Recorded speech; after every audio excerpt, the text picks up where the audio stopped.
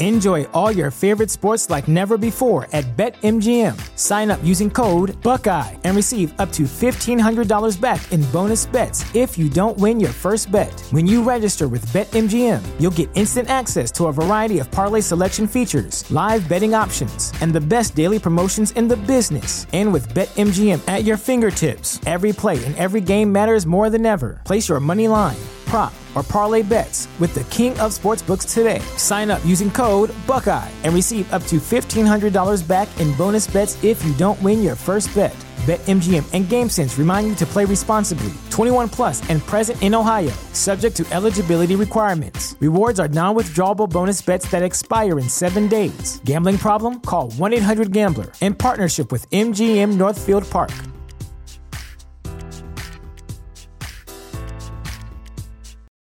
For the ones who work hard to ensure their crew can always go the extra mile, and the ones who get in early so everyone can go home on time, there's Grainger, offering professional-grade supplies backed by product experts so you can quickly and easily find what you need. Plus, you can count on access to a committed team ready to go the extra mile for you. Call, click Grainger.com, or just stop by. Grainger, for the ones who get it done.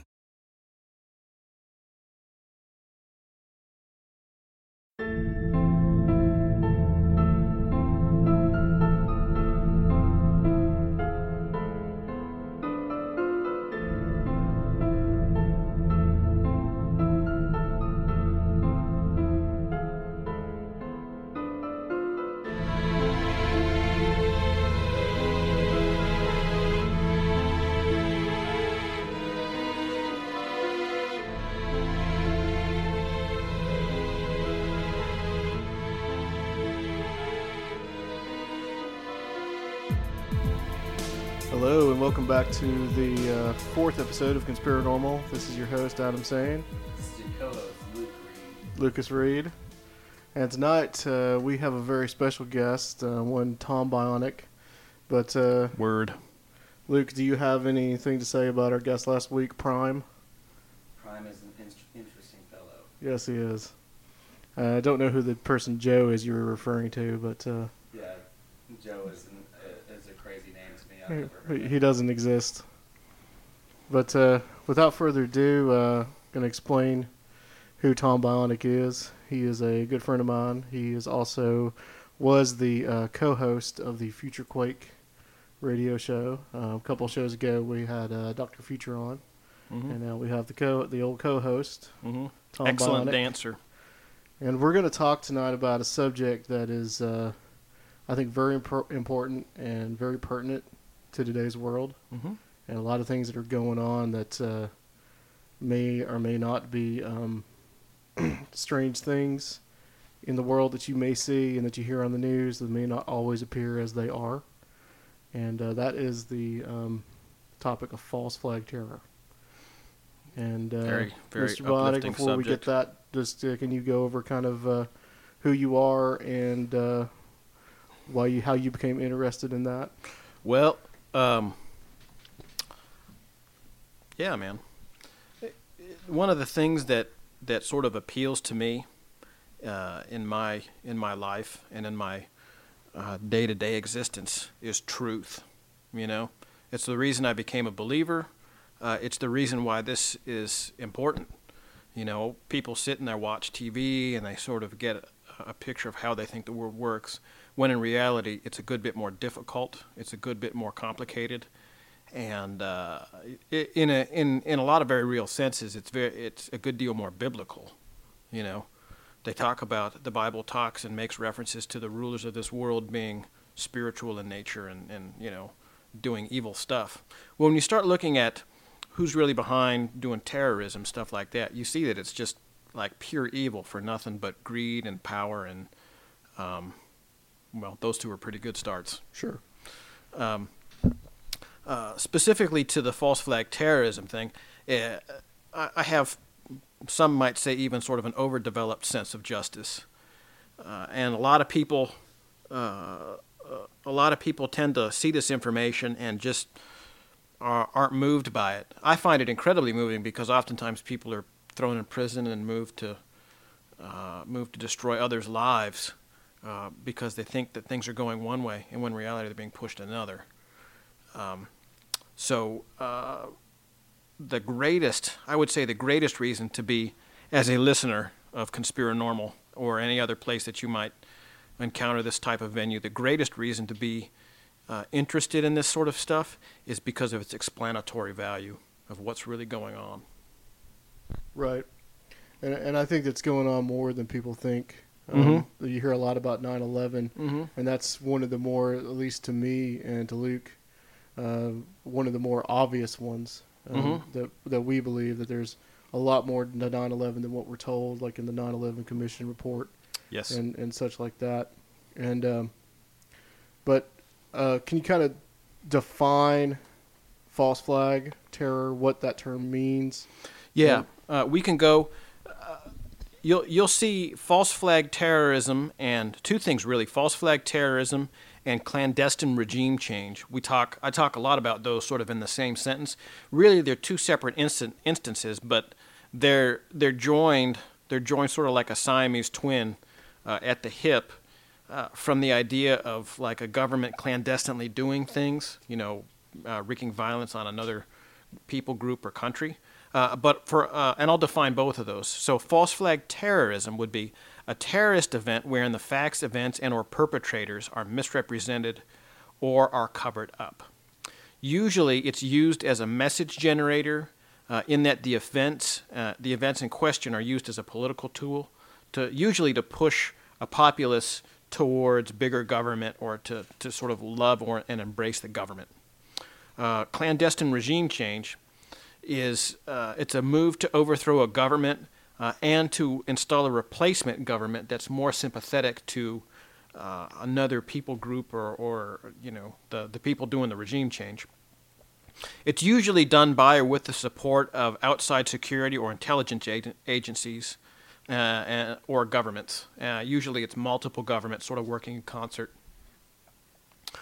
So some typical characteristics of a false flag terrorist event would include things like it would be like a complex and highly organized event, but it's done with grassroots groups with little training, supposedly. It would be like the four of us who've only just met this evening.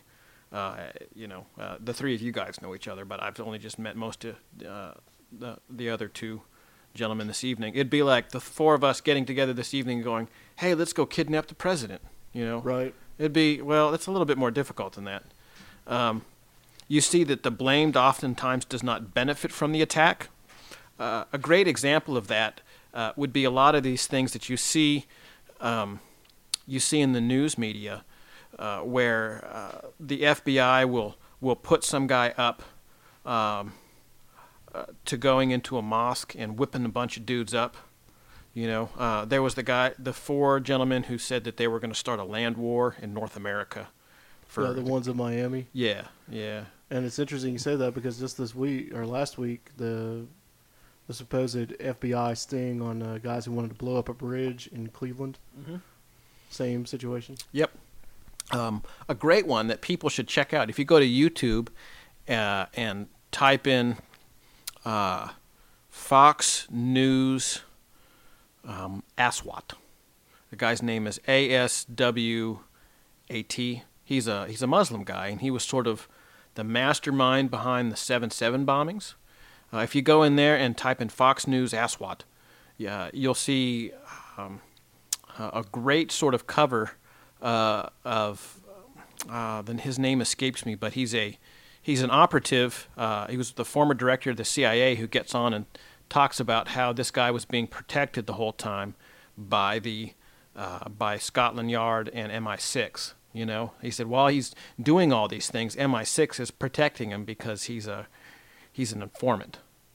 So at the very least, and this is from a high government official saying this all at Fox News. At the very least, the obvious things that you can conclude from this is that either they were somehow in the planning process, or they knew about it and let it happen anyway.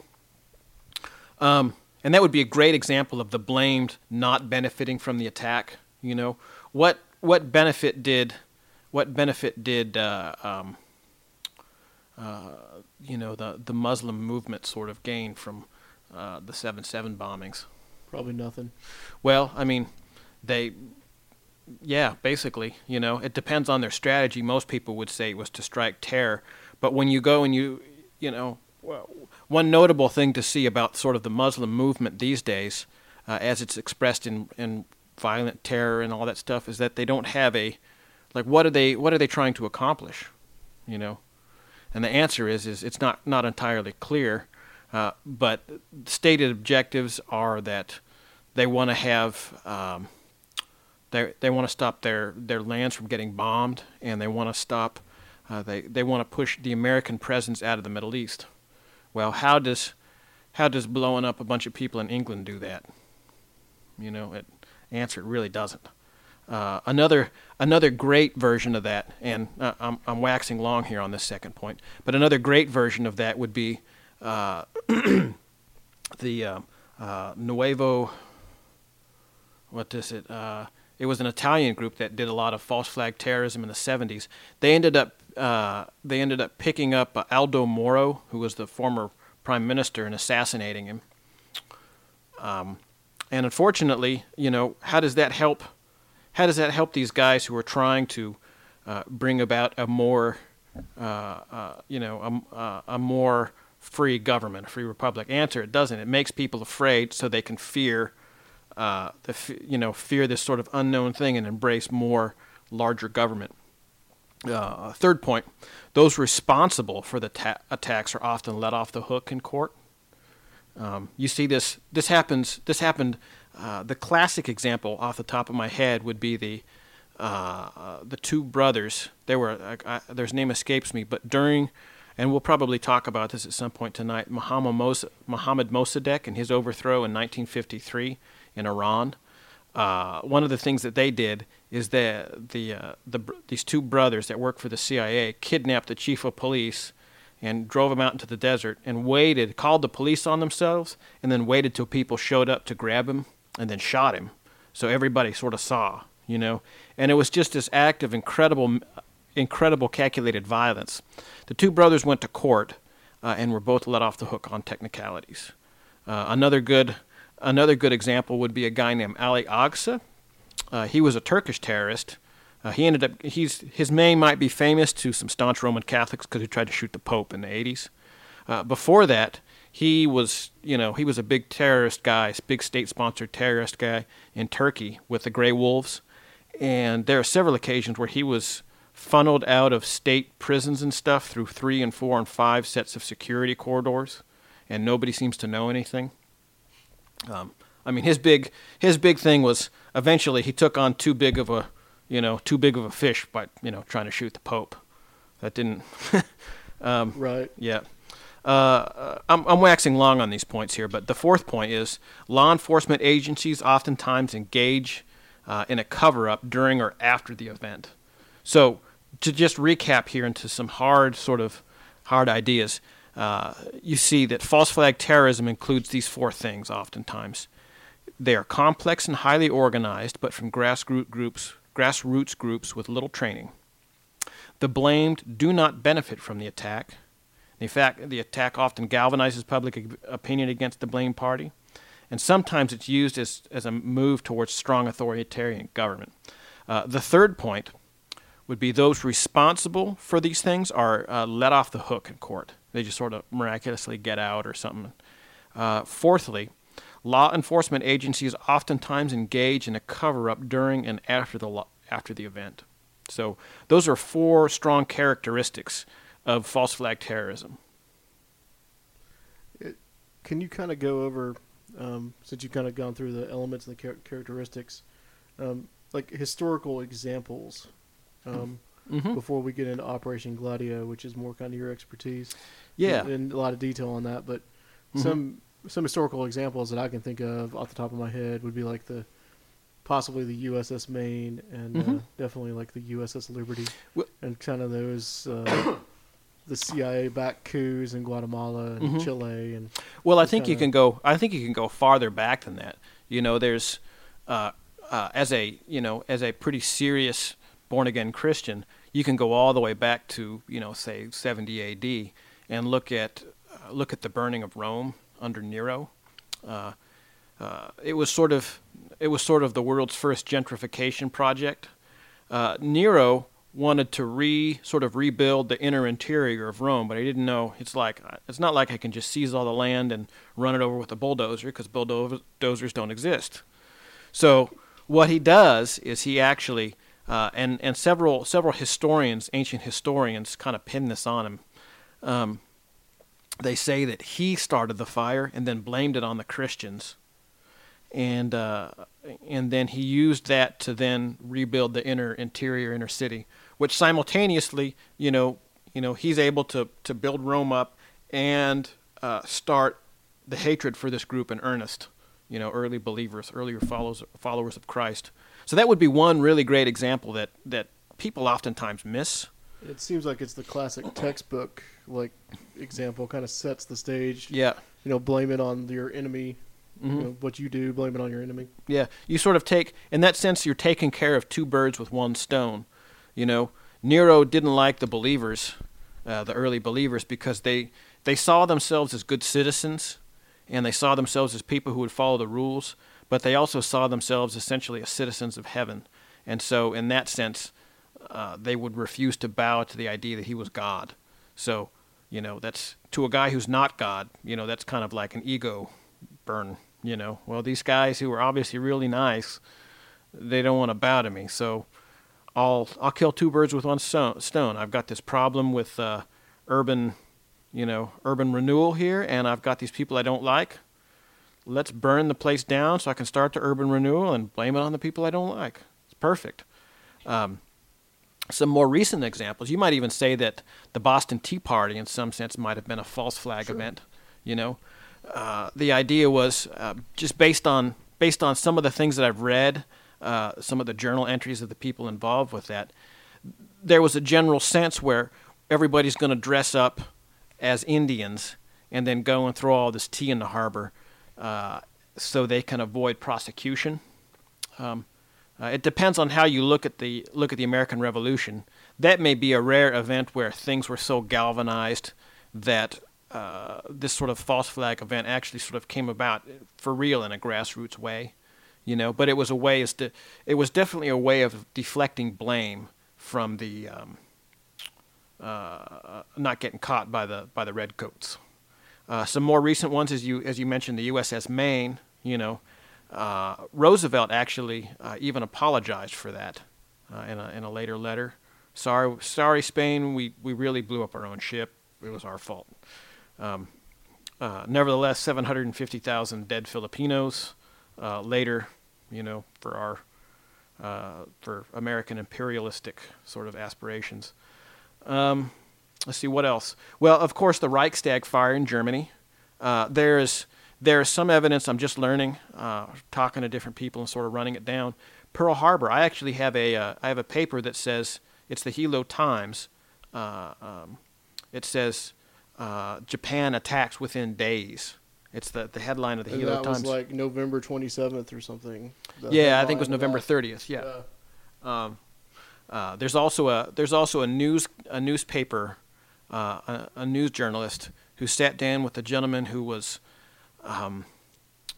he was the guy who was negotiating with the Japanese at that time, and he sat down and said, "There's going to be an attack," and he was very specific. It's just narrowed it down to 1 or 2 days. And he said, there's going to be an attack, and the reason I'm telling you this is because somebody's going to get hung out to dry in this, and it's not going to be me. And the guy said, well, should I write about it? And he said, no. Here's a letter, post-dated, but with my handwriting. If anything happens, publish it. And they met in Washington, D.C., in a park somewhere in late November, and he gave him all that info. And the newspaper guy, I don't recall his name, unfortunately, but I can look it up. He's a Pulitzer Prize winning reporter, and this was one of the things that he said, final things that he said. There are, it's just on and on and on like that. There appears to be some evidence that the sinking of the Lusitania was a false flag event. You know, Churchill was involved and these other things. About Pearl Harbor, it always was very suspicious to me that and this kind of goes back, there's always exercises kind of involved with all these things, that the aircraft carriers were safely out to sea on an exercise. And it was the aircraft carriers and not the battleships that made the difference in the Pacific Theater, World War II. So I always thought that was interesting.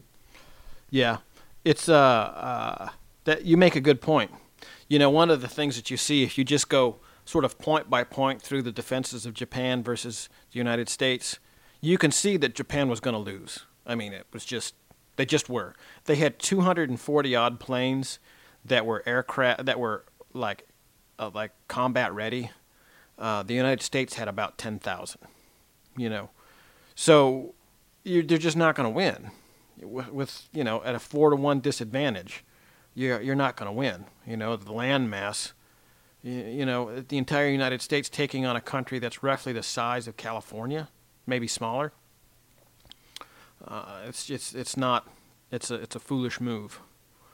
And like you say, one of the things, you know, lo and behold, here are the aircraft carriers all out to sea.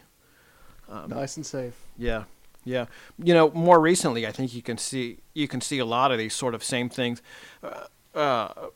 We tend to not go to war as much now. There's another tool in the kit when it comes to dealing with other nations and seizing resources and people groups and stuff like that, and that's debt. That probably is certainly is a cost for another show, but oftentimes debt is used. A team of people will go into a country and then convince this group of people that govern this country to take a loan that they can never possibly pay back, and they always use that thing over them to sort of control them. Let's see, other false flag events. We talked briefly about the Reichstag fire.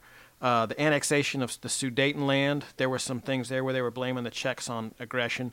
Certainly the incursion into Poland, Germany, 1939, the Gleiwitz radio station. Yep. Let's see. I mean, those are some pretty good ones right there. I'm sure if we sat here and racked our brain, we'd probably come up with some more. USS Liberty. Yeah, the USS Liberty is a good one. The only thing that the brave men of the Liberty didn't do for the state was die. You know, they held on to it. They held on and through some. Let's go into that a little bit. What that was and sure. Who the parties were that were involved. Well, the USS Liberty incident was a false flag incident that happened in 1960. What was the date on that? I'm looking it up 67. Here. Thank you. It happened in 1967. I'm still looking for my date here. I've got tons of notes. The problem was I wrote about 75 pages of notes here, so. It was during the 6-Day War, so I think it was like June or something. Yeah, here it is. June 8th, 1967. From the available data, we can piece together what appears to be an Israeli and American backdoor agreement to sink the USS Liberty and blame it on Egypt. On June 8th, 1967, a U.S. naval vessel off the coast of the Sinai Peninsula was deliberately attacked by Israeli aircraft and naval units. The USS Liberty was strafed by Israeli aircraft, torpedoed by gunboats, machine gunned by helicopters, and almost boarded by Israeli special forces over a single afternoon. And this isn't my opinion, by the way. This is there are lots of opinions, and let me just give you a smattering. This is CIA Director Richard Helms. He said the Board of Inquiry concluded that the Israelis knew exactly what they were doing in attacking the Liberty. Here's another one. I think this one was William Odom. I have to scroll down here. Yep. This is former NSA Director and retired Army Lieutenant General William Odom. He says the attack was deliberate. The attack was deliberate, just wasn't a disputed issue within the National Security Agency. NSA Director, Deputy Director Oliver Kirby, said at the time, I can tell you for an absolute certainty from the intercepted communications that the Israelis knew they were attacking an American ship. You know, so it seems to, in the upper echelon of power of Washington, say, that just seems to be the par for the course. You know, oh, of course, it's a false flag terrorism. You know, we hose down a bunch of our boys, and then we get to nuke Egypt. That was the general plan. Sure. They were going to say that the Israelis are going to say that they sunk a Egyptian plane, Egyptian ship. Ship. Yep. The Egyptians sunk an American. The Egyptians sunk an American ship. Oh, okay. Yeah, that's the idea. And then they were going to say that was a deliberate act of war, and then the Americans were going to get to move in on the Egyptians and stomp them like something you stomp on. Lapdog. Misbehaving, I don't know. You know. And it's funny because you and Dr. Future did a whole show on this with a survivor of the USS Liberty incident, and one of the most compelling shows that you ever did. And it's on the Future Quake website. And anybody that's listening to this can check it out. I may link it as well to that. But it's those guys. They took a beating, and they put up the American flag, and there was no possible way that the Israelis could mistake them for any other ship. When you got the American flag flying really high. And they just kept on coming and kept on coming. I think there was a submarine, an Israeli submarine that was involved in that as well, if I'm not mistaken. There were two Israeli torpedo boats that were involved. Boats, yeah. Now the interesting thing is that just from talking to some people, and maybe I'm betraying some trust here. I hope not. I think I was told this with the idea that it could become public knowledge. Was the SS Jackson, I believe it was. The SSS Andrew Jackson. It was an American submarine. Actually, got the whole thing on film, and they had been tailing things. So somewhere out there in the archives, it actually exists videotape of the USS Liberty getting torpedoed. And isn't there something that Lyndon Johnson, the president at the time, saying that some kind of recording or some memoir that says. That he wanted that effing ship to go down to the bottom. Mm-hmm. Yes. Something like that. Yeah, I don't care if that effing ship goes to the bottom. Yep. Here are some selected parts of a statement from one of the lead investigators, Ward Boston Jr., which he placed into the public record in 2004 because he felt that an attempt to rewrite history and whitewash both parties, that is the United States and Israel, from any wrongdoing was going on, and he was like, no, things have to stand. History has to stand on this. And he says, and I'll just read, it's a much, much longer statement, but I'll just read a couple of things he says. I, Ward Boston Jr., do declare that the following statement is true and complete. For more than 30 years, I have remained silent on the topic of USS Liberty. I am a military man, and when orders come in from the Secretary of Defense and President of the United States, I follow them. However, recent attempts to rewrite history compel me to share the truth. In June of 1967, while serving as a captain of the Judge Advocate General Corps, Department of the Navy, I was assigned as a senior legal counsel for the Navy's Court of Inquiry into the brutal attack on USS Liberty, which had occurred on June 8th. The late Admiral Isaac C. Kidd, president of the court, and I were given only 1 week to gather evidence for the Navy's official investigation into the attack, despite the fact that we had both estimated that a proper court of inquiry into an attack of this magnitude would take at least 6 months to conduct.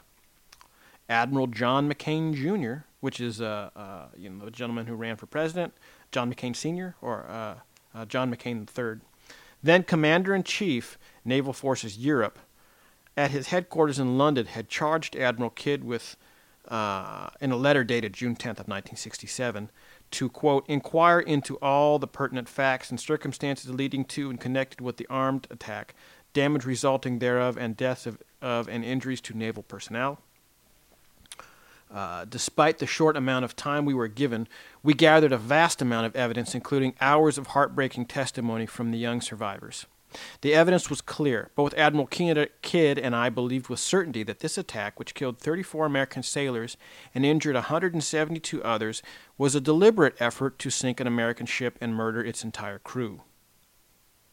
It was our shared belief, based on the documentary evidence and the testimony we received firsthand, that the Israeli attack was planned and deliberate and could not possibly have been an accident. I am certain that the Israeli pilots that undertook the attack, as well as their superiors who had ordered the attack, were well aware that the ship was American. I saw the flag, which had visibly identified the ship as American, riddled with bullet holes, and heard testimony that made it clear that the Israelis intended there to be no survivors.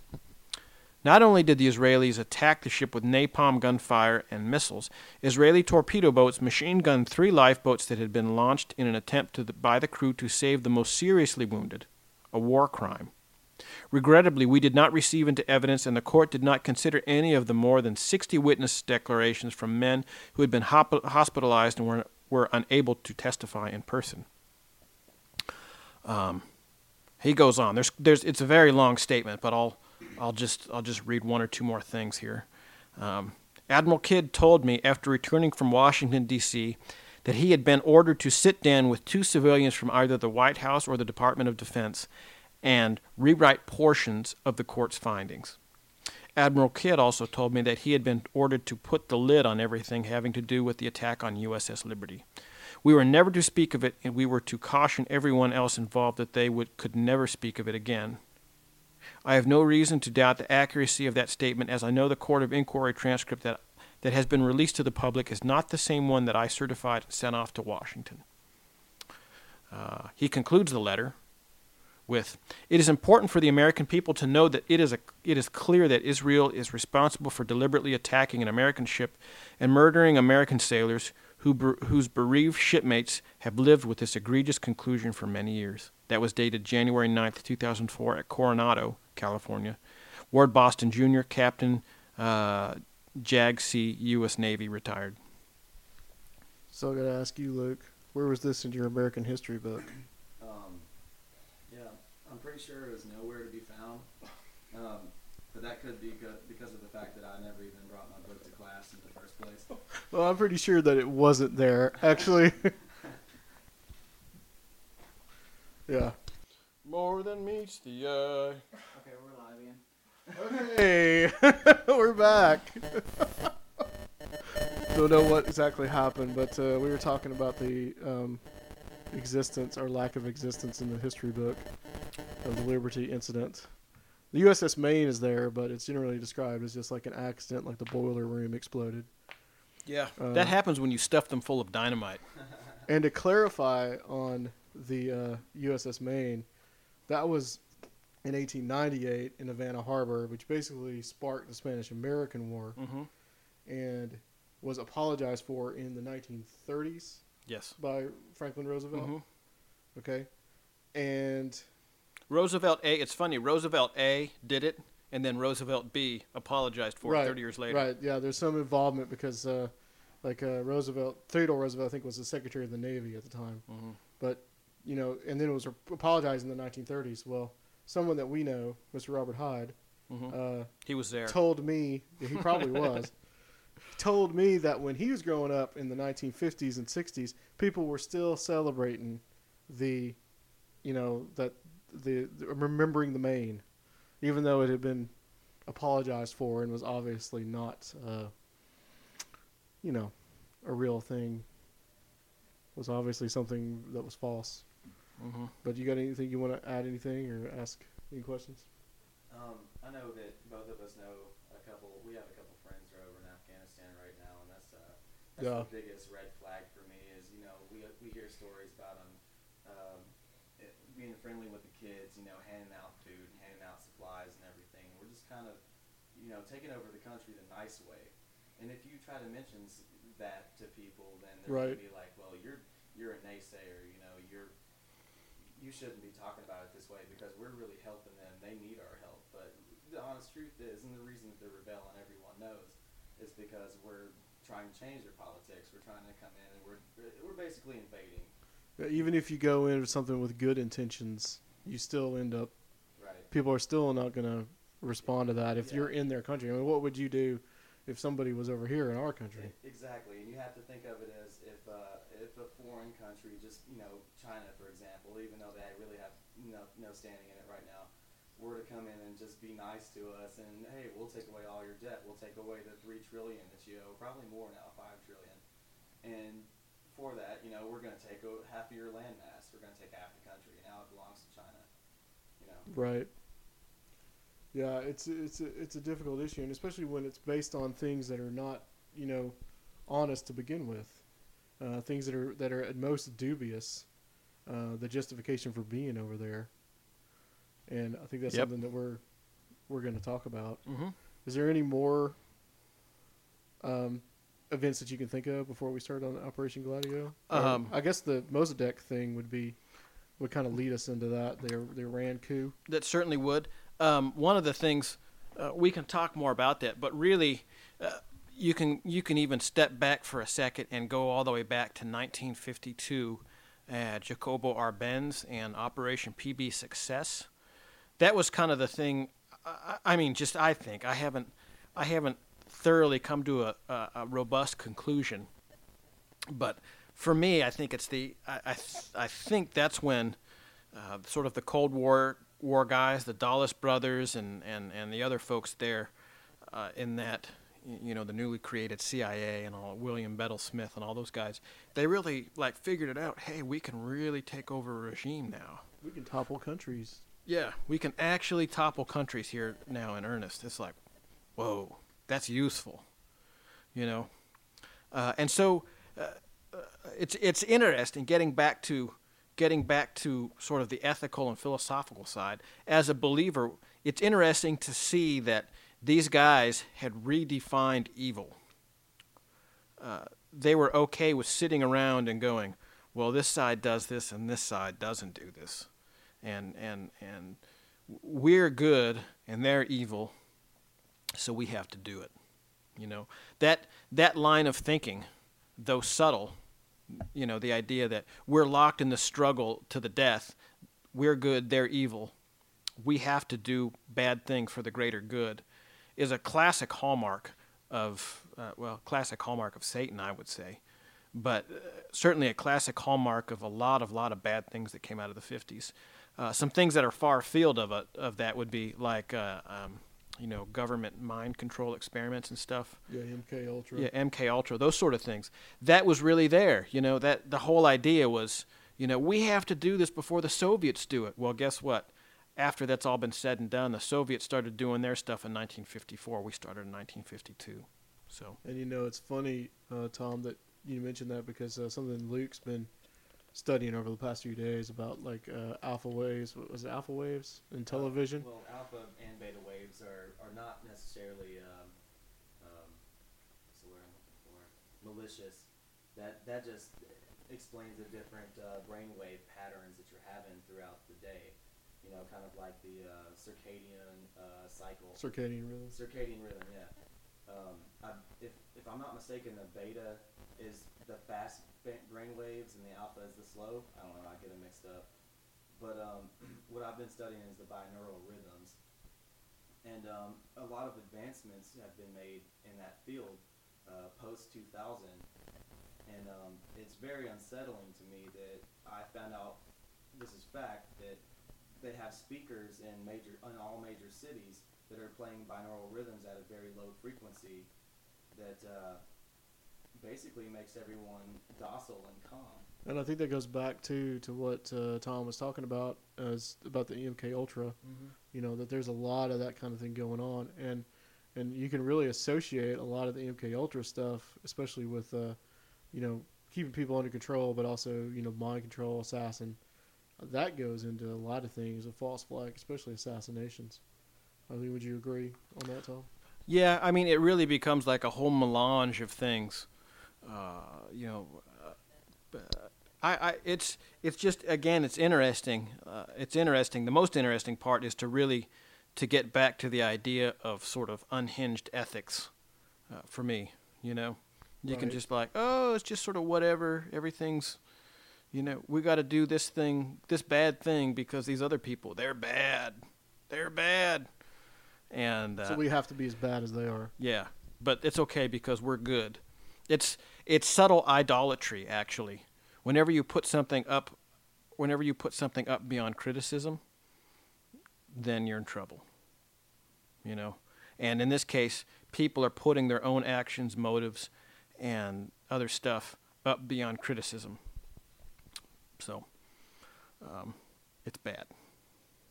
I would agree. Yeah. Shall we talk a little bit about Mohammad Mossadegh? Sure. I think a lot of that is where a lot of this really does start. Yeah. The idea that you could overthrow a government. Mm-hmm. And certainly this happened in Iran in 1953. Mm-hmm. And certainly all the problems that supposedly we have with Iran now, you can really date back to the overthrow of Mossadegh. Mm-hmm.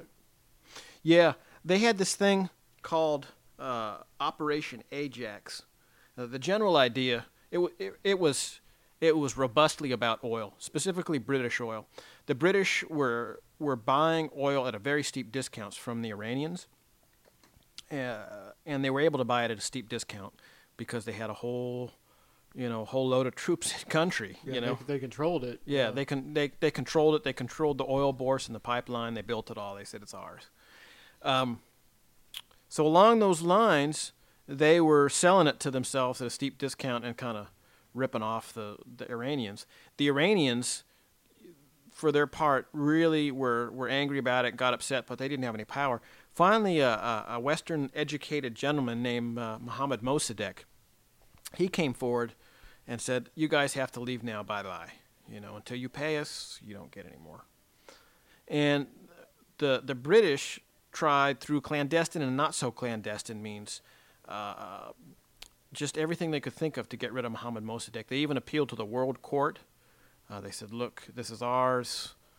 Mossadegh, needs to sell it to us." Mossadegh showed up in person and gave the speech, and he said, "No, it's ours." Gave an impassioned speech. They won. The British tried to go it alone and had a coup. They were discovered. Mohammad Mossadegh threw them all out of the country. So a gentleman, what is his name? Morehouse, I think. Let me look here. A gentleman, he was really instrumental in doing a lot of bad stuff. It's a British guy. What is his name? Boots on the ground. Montague Woodhouse, Christopher Montague Woodhouse. He was sent to the United States to convince Eisenhower and the Dulles brothers. Eisenhower was the president at the time, and the Dulles brothers, who were running the CIA, to effect a coup to overthrow Mossadegh and regain British control of the Iranian oil fields. And Woodhouse, he was a pretty smart guy. For this, I will give him credit for being intelligent. He went and recognized immediately that going to his American counterparts and saying, "You got to help us with this colonialist thing," would just get him thrown out of Washington. So he went and told Eisenhower and the Dulles brothers. He said, "Look, man, you have got to look out for communism. Dun, dun, dun, it's on the rise in Iran." And that was the thing that they went, "Really? Wow, you're right, we got to do something about this." And Eisenhower actually had some severe misgivings about this, but the Dulles brothers said, "No, we really should go through with this." And he's like, "I don't know." Okay. There's always an ism. Yeah, it's the ism. His appeal, for its part, worked perfectly. The Dulles brothers were some of the most ferocious of the Cold Warriors at that time. They were really into it. And together with the help of several others, they sat around and eventually convinced Eisenhower of the importance of just doing away with Mossadegh and overthrowing the Iranian government. Even though Iran was a constitutional monarchy where the parliament enjoyed considerable lawmaking powers, and at this point, the Shah was almost a figurehead, so very, very close politically to the British system. So they assigned two guys to be kind of the boots on the ground. One was Kermit Roosevelt, son of Teddy Roosevelt. You see those Roosevelts showing up all over the place, sort of like a bad penny. And then the other guy was a Persian specialist named Don Wilbur, who actually published an extensive paper on the events surrounding Operation Ajax. You can actually go and get online and type in Donald Wilbur Operation Ajax, and he brings a paper up that he wrote in 1954-55, an after-action report, which you can read, that lists a lot of this information. The idea was, okay, so we've got to throw Mohammad Mossadegh, overthrow him, and the attack was set up along four main themes. One was smear Mohammad Mossadegh in the press, in the mosques, and in the streets to radically undermine his popularity. The second one would be a false arrest tactic, where they would go to Mossadegh's house, present him with a royal decree, which was technically illegal, and dismissing him and then arrest him. The third was to incite chaos. We're going to have mobs take control of the streets, and false flag kidnappings, buying off parliament members, murders, etc., designed to make people fearful of Mossadegh. And then finally, all of a sudden, the knight in the shining armor, the CIA's hand-picked man, would be announced as the new Shah, and or the new prime minister by the Shah, whose Shah just means king, where he would come triumphantly forward to accept the nomination and put down all this madness, and we could all have peace. Government saves us again. So everything was going. They just did a lot of bad stuff. Everything was going well. They paid. Their hand-picked guy was a guy named General Fazollah Zahedi. They gave him a bunch of money to buy off men in the military. H. Norman Schwarzkopf, the name probably sounds familiar. He was the father of Stormin Norman. He was looked at very highly by the Shah there. And part of this plan, as I mentioned earlier, was they needed an official decree dismissing Mossadegh, even though it was technically illegal. But the Shah was kind of a pansy. He wasn't into this stuff. So it took Donald Wilbur, Kermit Roosevelt, and H. Norman Schwarzkopf, who incidentally, that name means a lot of things there in the history of the Middle East, as we know. But one thing that H. Norman Schwarzkopf, this is just an aside, that he did do there in the 50s, he trained their secret police. So all of the kidnappings and torturing and stuff that took on in the 60s can be traced directly to H. Norman Schwarzkopf's sort of hand in setting up the secret police. Anyway, the three of these guys finally coerced the Shah over a series of meetings to sign royal decrees that sort of carried with it the color of law, and that was dismissing Mossadegh as prime minister, and the second one, two of them, dismissed Mossadegh as prime minister. The second one was to install Fazollah Zahedi as prime minister. They got this guy, Colonel Nematollah Nasiri. He was picked to deliver the firmans to Mossadegh's house. The problem is that he got to Mossadegh's house and the lights were off, and Mossadegh had found out what was going on and gotten some, sort of the Iranian equivalent of Navy SEALs to hide in the bushes. And so Nasiri came up to the door, knocked, handed him the letters, and these guys materialize out of the woods with machine guns and say, "You're coming with us." They capture him. Well, as news of the failed coup becomes apparent, Kermit Roosevelt, who was the mastermind, decides to improvise one. To do this, he and the rest of the group turned again to the mob. They had paid off, I hadn't really covered this too much, but they had paid off the mob as part of their strategy to sort of riot in the streets and stuff and do crazy stuff. And this time, they said, "Look, we've got 72 hours to really make a splash." So they paid off both pro and anti-Mossadegh supporters to go out and loot, steal, burn, and destroy stuff in the city of Tehran. They even found protesters with 500 rial notes still stuffed in their pockets, lying dead. When the pro and the anti clashed and they started fighting. The whole thing. There ended up being a big battle at Mossadegh's house where the army, which was sort of on Mossadegh's side, and soldiers loyal to Zahedi and Kermit Roosevelt were fighting over the course of about 2 hours. The thing got so close to being discovered that Zahedi's in this hideout, in this boiler room, and Kermit Roosevelt is getting them ready, sprucing them up, putting the general stuff on. Here's your hat. Make sure your shoes are polished, all that sort of stuff. A crowd bursts in to grab Zahedi and lifts him on their shoulders to this waiting tank that's going to go to Mossadegh's house. Because it likely give the whole thing away. Like, this crowd bursts in and they're like, Zahedi, hey, what's this American guy doing here? Roosevelt ended up having to hide behind a boiler in the corner, and Zahedi rode away on top of this tank to Mohammad Mossadegh's house.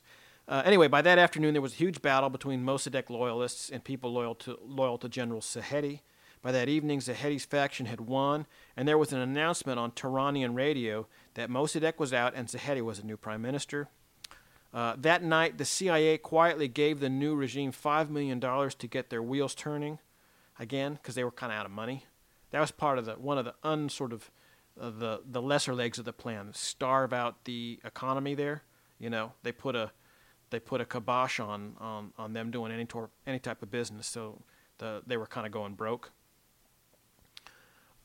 Anyway, Donald Wilbur, the guy who kind of masterminded this whole thing, he says at the end of his paper on this whole thing for the CIA, which you can look up, he says, "It was a day that should never have ended, for it carried with it such a sense of excitement, of satisfaction, and of jubilation that it is doubtful whether any other can come up to it. Our trump card had prevailed, and the Shah was victorious." So, you know, he makes no bones about throwing this popularly elected gentleman over, you know. So, a lot of times what you see, it's interesting, if you meet older Iranians, if you'll indulge me for a second to just comment widely, Iranian folks tend to be very emotional, and if you want to see that sort of on display, find an older Iranian gentleman and ask him about what they think about Mohammad Mossadegh and the CIA's involvement in overthrowing him, and they'll get awful fired up. Wow. And they'd have to be fairly old because, yep. I mean, this was 60 years ago, almost 60 years ago. 54. Yep. It just amazes me, especially about Iran, because a lot of that I've looked into historical studies, that it seems that a lot of the things, that especially the Islamic Revolution in 1979, probably would not have happened had Mossadegh not been thrown out. No, and that's there true. Iran probably would have been a more democratic society. And now, as you hear, the whole American line is, well, we want to bring democracy to everybody and such. And it seems that, there was the chance, but because somebody was greedy and just wanted the oil, it seems that, there you go. You want to add anything?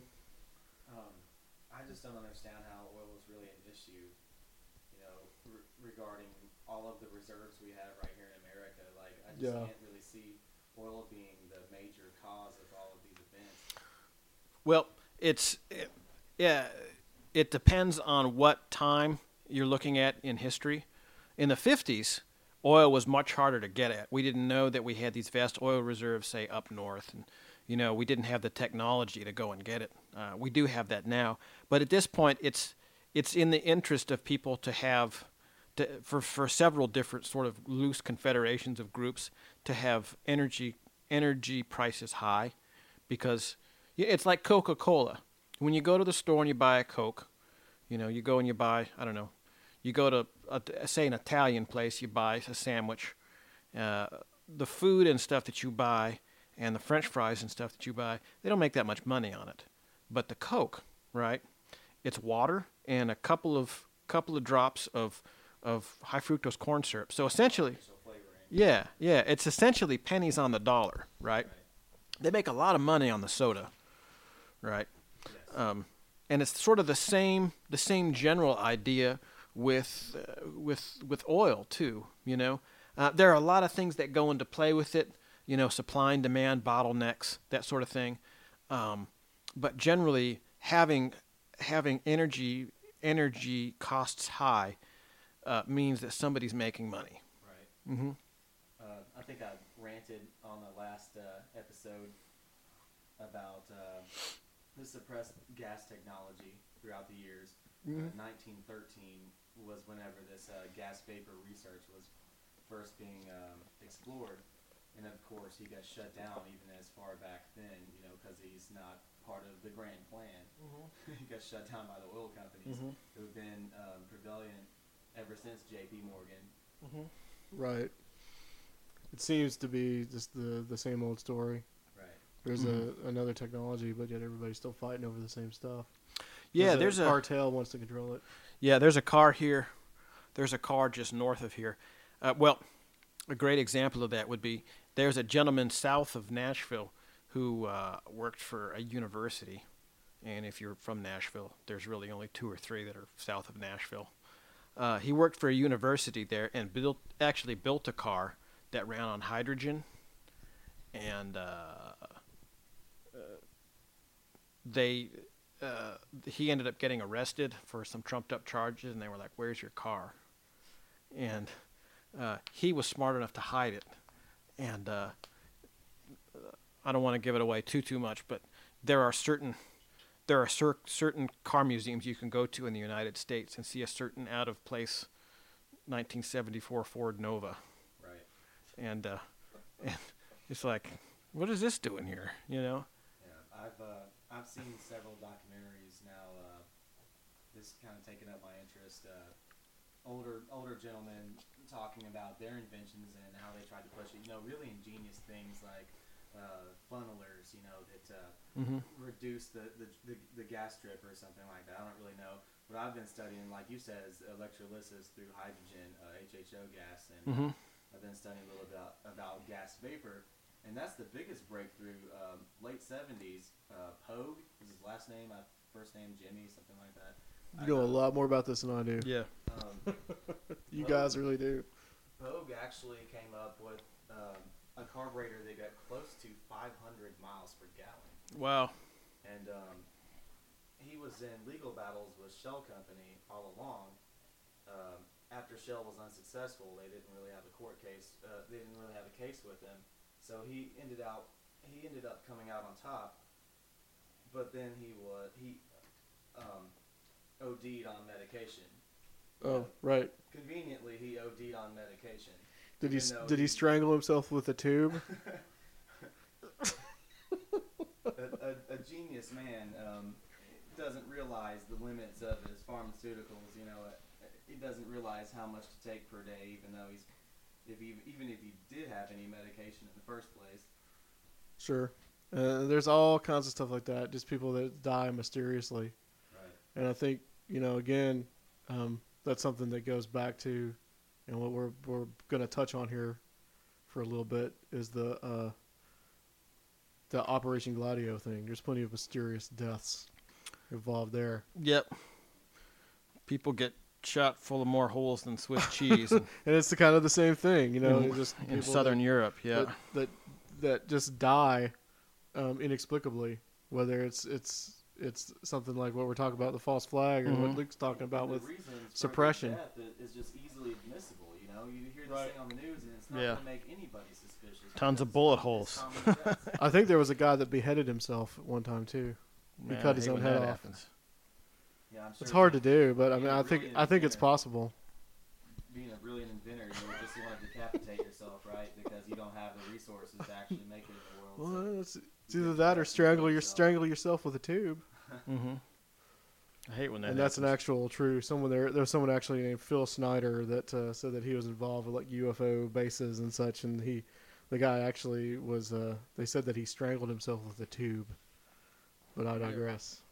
Yep. Let's touch on Operation Gladio for a little bit. We'll probably get more into that like next week, but yeah, let's touch on what that is. Well, Operation Gladio was a really, really, really big operation. It encompassed all of the nations of Europe, and as well as Cyprus and Turkey. And it started about, say, 1947-48. And went all the way up into basically the Berlin Wall fell.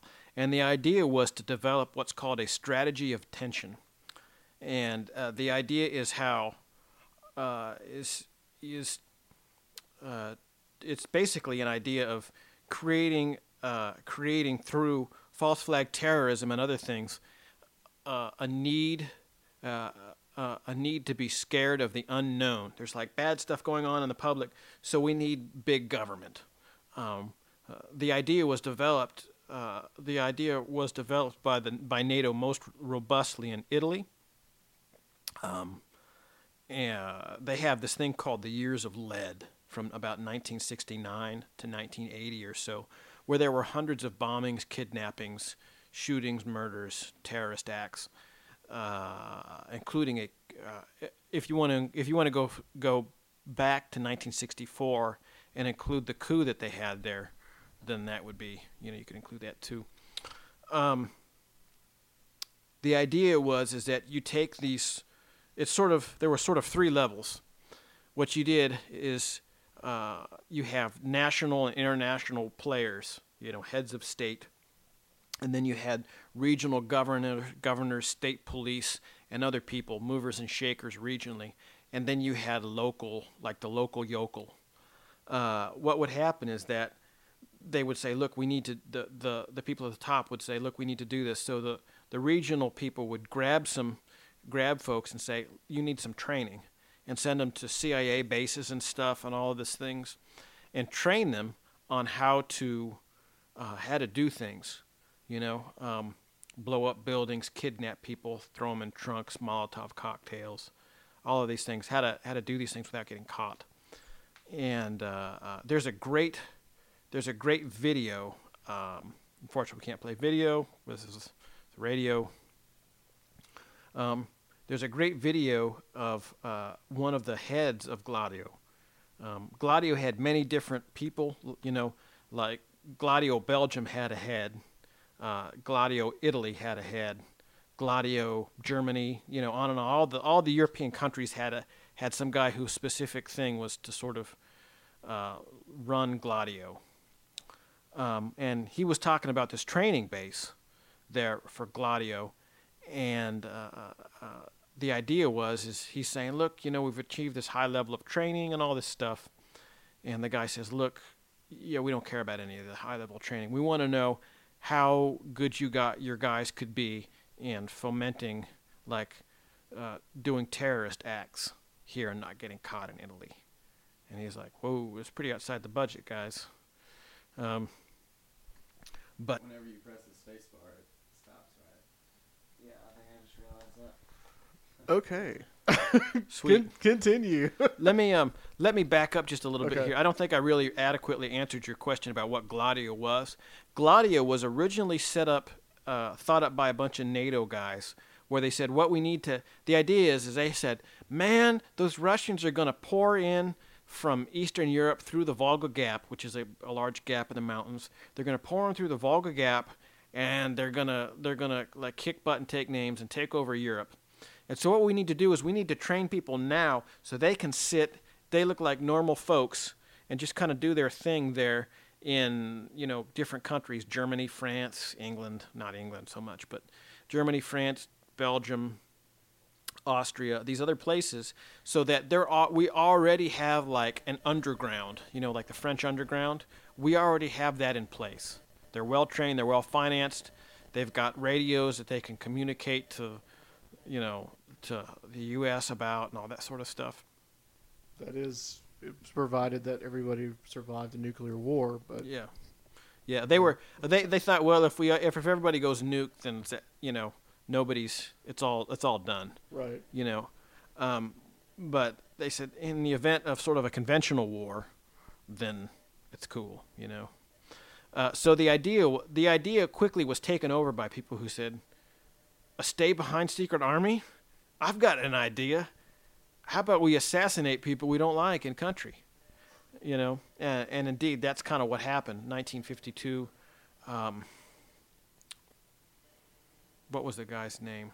Oh, his name escapes me. Well, as time wears on, and the Soviets don't invade, you have to give those people a purpose. Mm-hmm. So, blowing up their countrymen was one of the purposes, Yeah. unfortunately. Yeah. They were used during Operation Piano Solo, which was a sort of a semi-coup in 1964. That was kind of their first thing, you know. But it kind of got out of hand pretty quickly by the mid 70s. The mid 70s, Gladio was actually having like conferences in hotels and stuff. Like, hey, clandestine warfare conference, you know, $79.95 buys you a ticket and gets you a front row seat for the buffet, you know. So it was just bad, you know. December 12th. Here's one incident: the Piazza Fontana bombing. December 12th, 1969. A bomb was exploded at the headquarters of Banca Nazionale dell'Agricoltura. Forgive my bad Italian. In Piazza Fontana, killing 17 people and wounding 88. 3 more bombs were detonated in Rome and Milan that same day. Now, the chief guy, who was one of the big operators at that time, was a guy named Vincenzo Vinciguerra. He made this statement to the Guardian newspaper: the terrorist line was followed by camouflaged people belonging to the security apparatus or those linked to the state apparatus through rapport or collaboration. I say that every single outrage that followed from 1969 fitted into a single and organized matrix. So he's saying this thing was the boilerplate of all of the other terrorist incidents that happened in Italy in the 70s.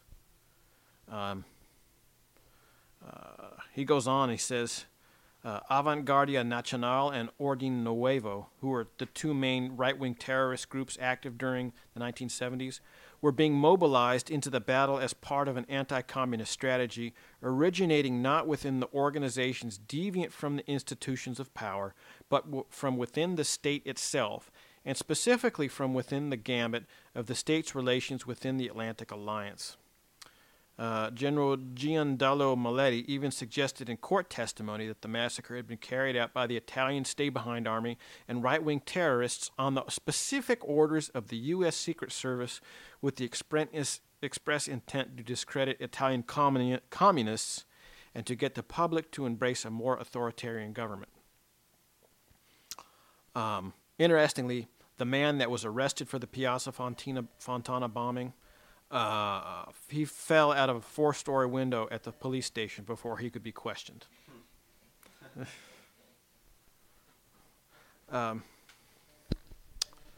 It's just, and there were lots of things like that in Italy. Italy's a great place to look at that. There's a great video I can't get a hold of because I haven't tried very hard. But it's a guy. It's a gentleman who says he worked for the CIA and he's got the documentation and stuff. It appears legitimate.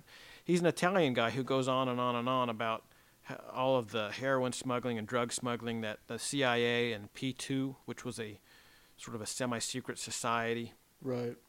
There's some links with P2 and what a lot of people think is the assassination of the first John Paul, who was only Pope for like a month, and he wanted to open up the banking. The bank books in the Vatican. Mm-hmm. Exactly. And one of those guys ended up hanging from a bridge. Mm-hmm. I hate when that happens. Yeah. They did a lot of bad stuff, you know, unfortunately. There was a lot of bad stuff that happened in Italy, and it just sort of, that was it, you know. That was kind of the thing.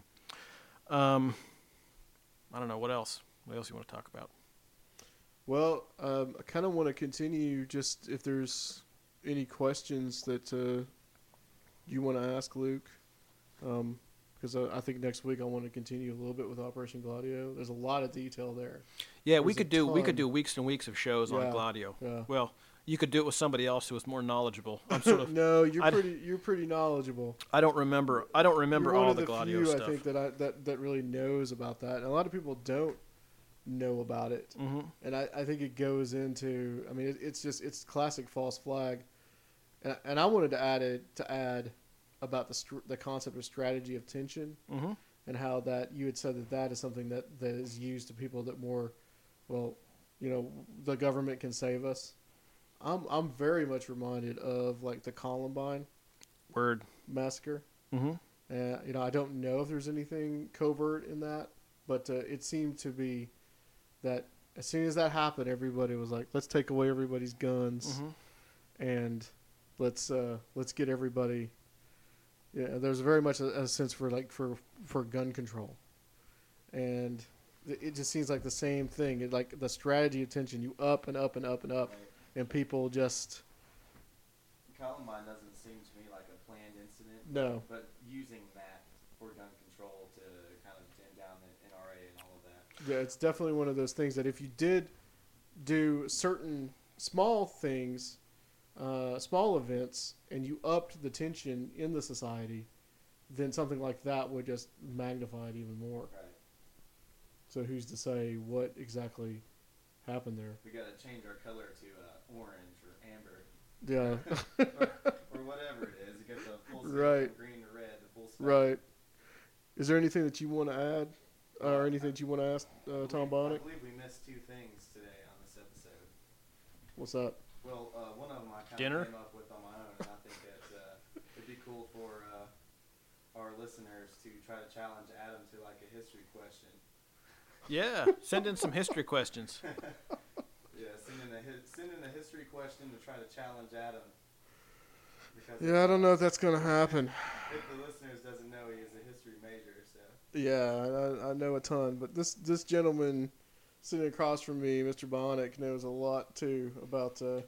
He's really studied it in detail. Yep. And I've seen his PowerPoint presentation, and it was interesting because we were at a conference, and he was giving this PowerPoint presentation.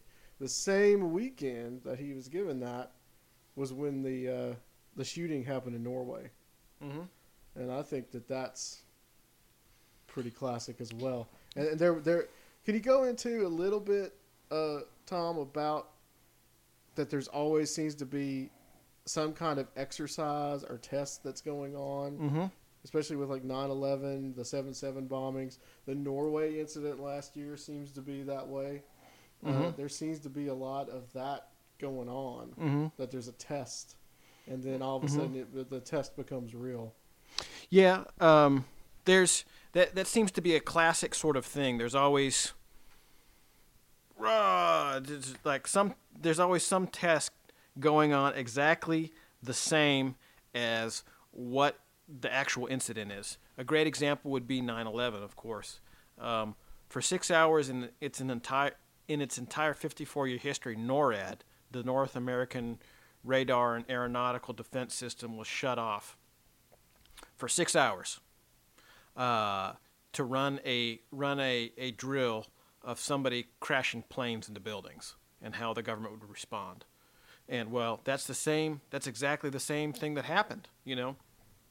The 7/7 bombings, they were running drills in downtown London detailing precisely that. You know, they just on and on. The very same day. Yeah, the very same day. What a coincidence. Yeah. In fact, the company who was sort of tasked with managing that and sort of overseeing it so the government could respond to it, he actually ended locking himself in the bathroom because he didn't want to answer questions about it. You know, people were like, wait a minute. You're telling me they were running a drill on the same day of this, you know?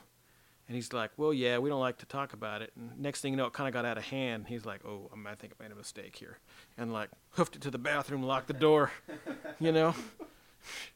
And so yeah, that's kind of how I got out of the interview, locking himself in the loo, as What they do say. you know in about England. the Norway shooting last year? That things are seldom as they seem. Yeah. You know, they said that there were ample reason for concern that Islamic terrorists might be responsible. One thing that I often found interesting, I've yet to really study it and sort of condense the facts down, but one thing that I found odd was part of the thing he was going to blow up a building, and they found 6,000 pounds of this like explosive in the second story of a building. How does a single guy get 6,000 pounds of explosive up a flight of stairs?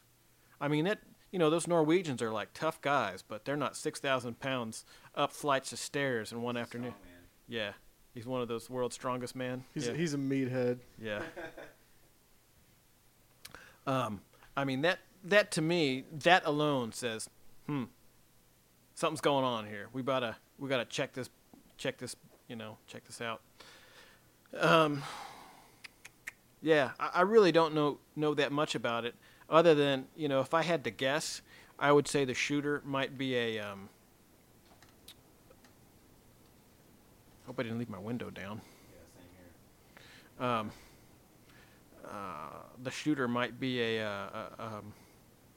like an MP, multiple personality sort of guy. Yeah, and I think the guy was the guy in Norway was also a Freemason or something. Yeah, he was very. There's a picture of him very in animated. Freemasonic regalia.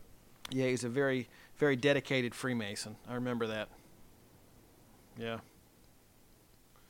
Well, I think it's about time to call it. Anything that you want to add? Number 2 was the Alex Jones Scream Off. Well, I think we're going to try to do that next week. All right. We're going to have a guest on in a few weeks, and he does an awesome impression of Alex Jones. So you're going to go ahead and save it, huh? Yeah, Tom asked that we not do that. Oh, you can do it all you want. I'm just not going to participate. Black Pyramids! Bohemian Grove! Been there. Fluoride in the water! Yeah, that's right. You're from San Francisco, so you've been to the... Yeah, close I to the actually did Bohemian go Grove. I did go to the front gate. Yes, I did. I tried to get in. That's one time where my good looks didn't get me anywhere. Wow. You Yeah. never told me that. That's true, man. Well, Tom, we want to thank you for coming on the show. Word. And we're going to have you back next week. Fat City. We're going to talk a little bit more Mm-hmm. about the Operation Gladio, try to go in a little bit of detail. And we won't dwell too much on that because I want to talk about another topic, which is your work on sleep paralysis. Word. And we'll get into that a little more. I think it'll kind of dovetail into our interview last time with Prime, Sweetness. which was extremely interesting. Awesome. And I think that you're going to have a extremely different viewpoint on that. I'm sure I will. And that's the reason that we're here, is to give people many different viewpoints of voice on this show. And I want to thank you, Luke, Thank for you being having here. me, Adam. You're very welcome. Fancy lad. Fancy lad. Black Pyramids!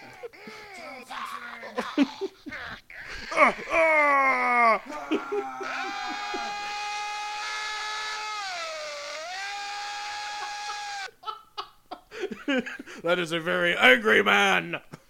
I don't know. We want to thank everybody for listening. And a couple of things before we go. There is a Facebook page up. Please like us. It is Conspiranormal. That is the word conspiri with an I and then normal. Thanks for spilling that. So, and there's an email address, conspiranormal@gmail.com. For our listeners whose brains are clouded with excessive fluoride Right. residue. Pineal glands atrophied. Constipation. Please send your history questions so that you can stump me. And I guess that's all. We're going to call it a night. I want to thank everybody for listening to Conspiranormal.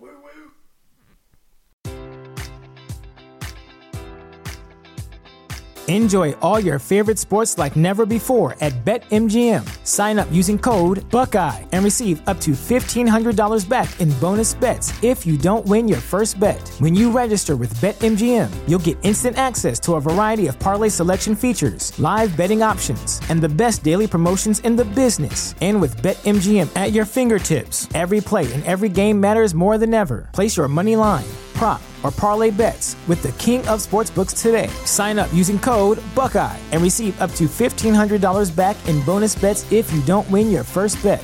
BetMGM and GameSense remind you to play responsibly. 21 plus and present in Ohio, subject to eligibility requirements. Rewards are non-withdrawable bonus bets that expire in 7 days. Gambling problem? Call 1-800-GAMBLER. In partnership with MGM Northfield Park.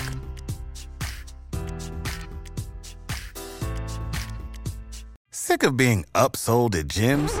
My guy, you're currently a base member? For $90 more, I can upgrade you to our Shred membership. For $130 more, you'll be a Swole member. And for just $300 more, you'll reach Sweat Platinum. At Planet Fitness, you'll get energy without the upsell. Never pushy, always free fitness training and equipment for every workout. It's fitness that fits your budget. Join Planet Fitness for just $1 down and $10 a month. Cancel anytime. Deal ends Friday, May 10th. See Home Club for details.